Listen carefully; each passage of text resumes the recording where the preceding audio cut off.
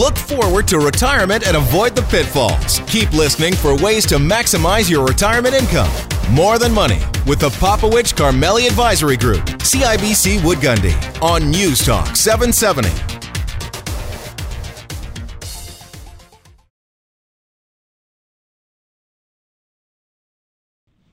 Welcome back. You're here with Dave and Faisal on News Talk 770 and More Than Money.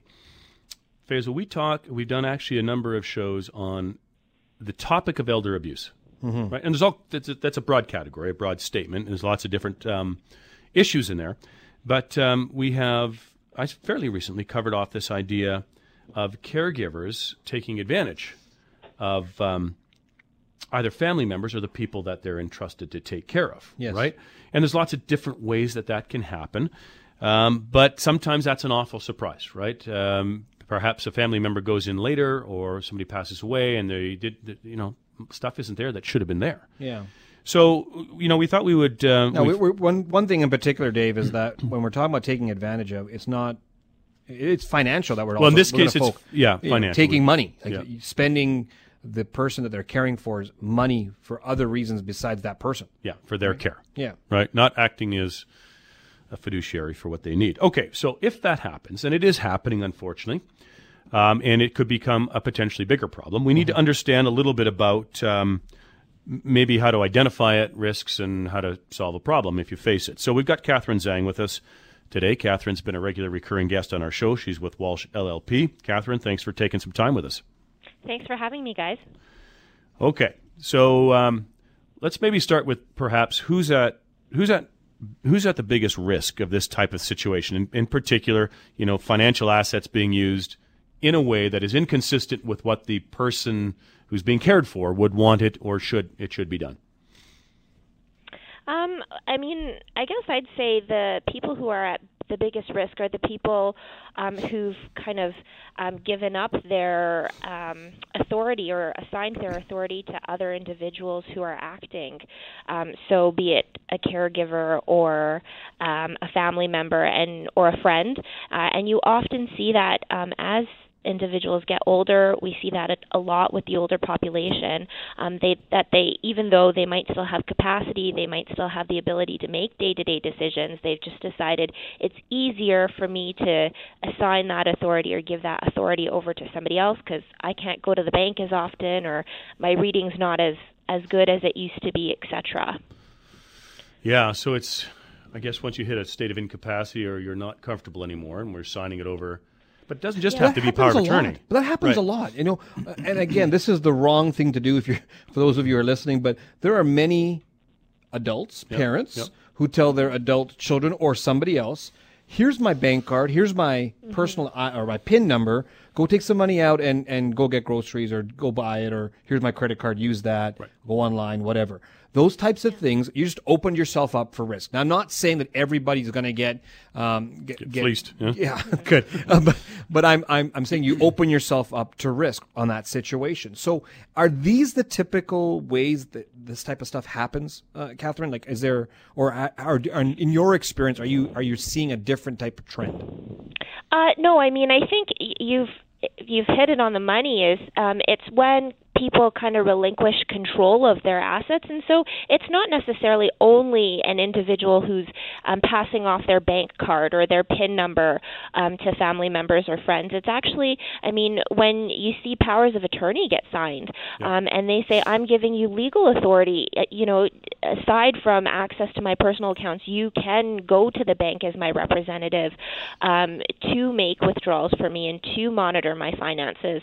To be honest, we see the biggest risk where there's not anybody else assisting in the monitoring situation. So if there's an elderly person out there who doesn't really have anyone, they've maybe got one friend or one family member that's not an immediate family member. It's kind of a distant relative that's come into the picture, and that individual or that adult doesn't really have other people keeping an eye out for that person.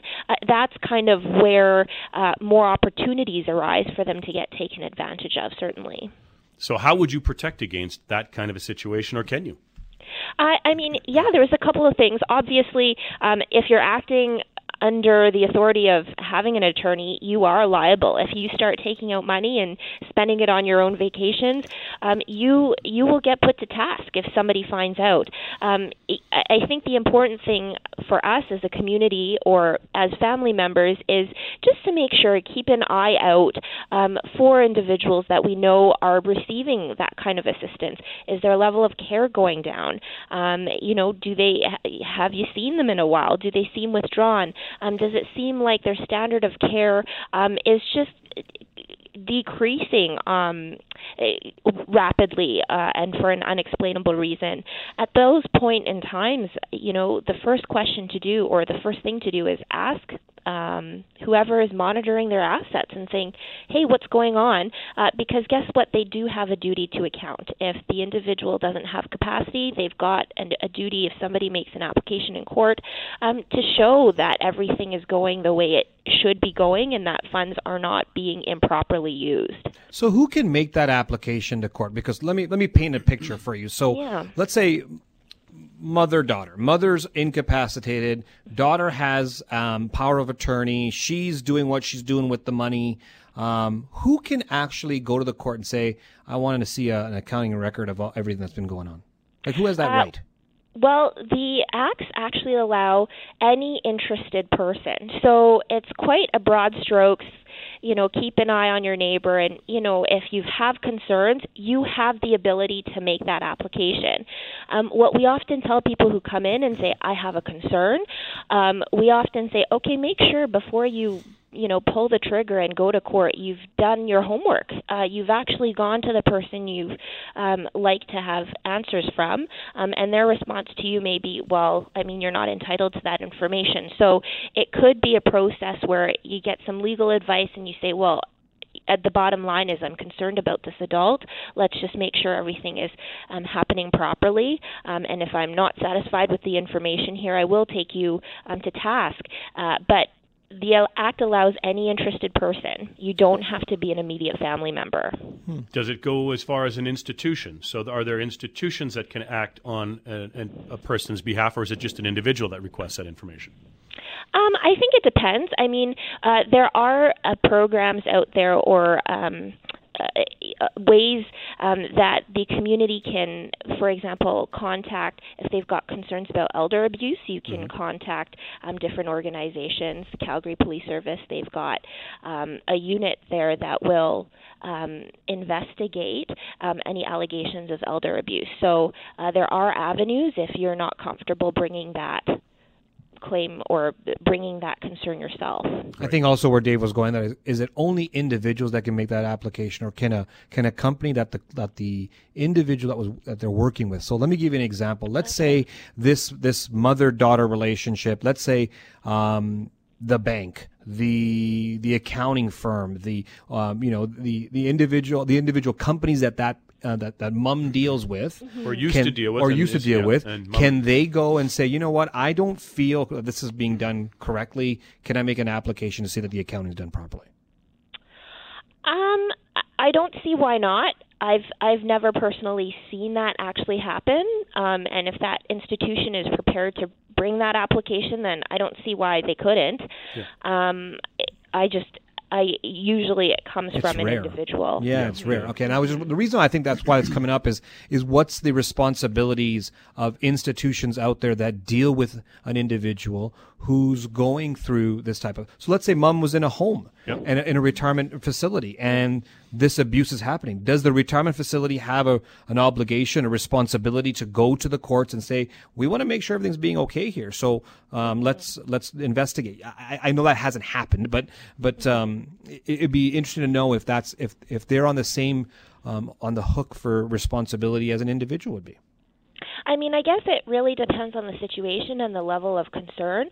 Obviously, the first priority of anybody should be making sure that the individual or the adult is safe and is not being taken advantage of. So if there are those concerns, I know that, institutions, they won't act, they won't take your authority unless there's a valid document that's been executed. So if a question comes up about that document that's been executed, they can go the step and say, well, actually, we're not satisfied with this document. We want to go you to go get some other document, which puts the onus back on the individual approaching the institution to go through a formal process and kind of prove that they are validly appointed or they do have the valid authorities.